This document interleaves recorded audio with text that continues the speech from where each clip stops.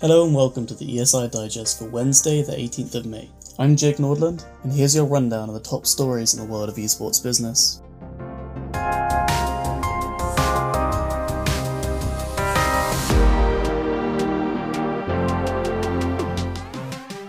Our headlines include Riot Games deepening its relationship with AimLab, Saudi investment fund buying a 5% stake in Nintendo, and OG Esports securing a partnership with 1xBet, as well as a quick news brief covering other top stories over the last couple days.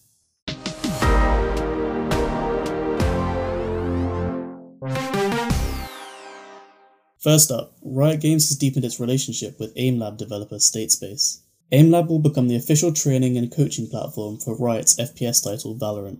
Riot also bought a minority stake in the company as part of the deal. Statespace has previously cooperated with Riot Games on activations for its VCT Challengers circuit, and also promoted Riot's TV show Arcane. They announced that AimLabs will use Riot's IP to integrate in-game physics, maps and weapons into the training software. The announcement also hinted that AimLabs might expand into League of Legends soon. No details about this, nor the size or price of Riot's stake, were announced.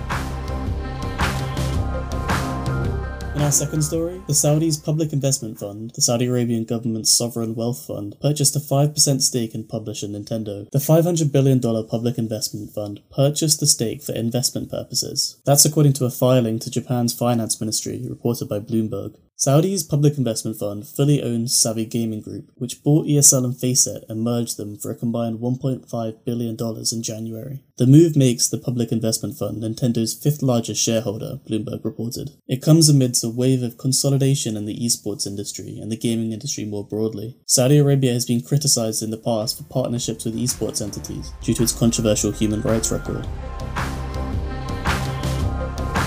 Next up, OG Esports has secured a gambling partnership with bookmaker 1xBet. The two parties will join forces to develop high-end video content, in addition to displaying the bookmaker's logo on their jerseys. The organisation said it would help bring more value to its Dota 2 and CSGO rosters. The bookmaker becomes the 8th partner of OG Esports, joining Red Bull, SteelSeries, and blockchain application Socios. OG joins the likes of Na'Vi and tournament organiser ESL on 1xBet's partnership roster.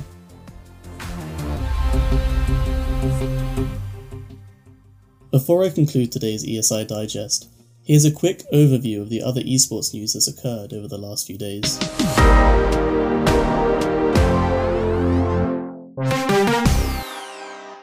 Canadian iGaming company React Gaming Group is set to operate its LootBet platform in the Philippines through a white label revenue sharing agreement with a local license holder called HHRP. Overactive Media has released its financial results for Q1 this year, which showed both higher revenue and higher net losses than the same quarter last year. Generation Esports, which owns the High School Esports League, acquired the Military Gaming League, and Riot unveiled Brazilian e-commerce brand Submarino as the latest sponsor of Valorant Champions Tour Brazil.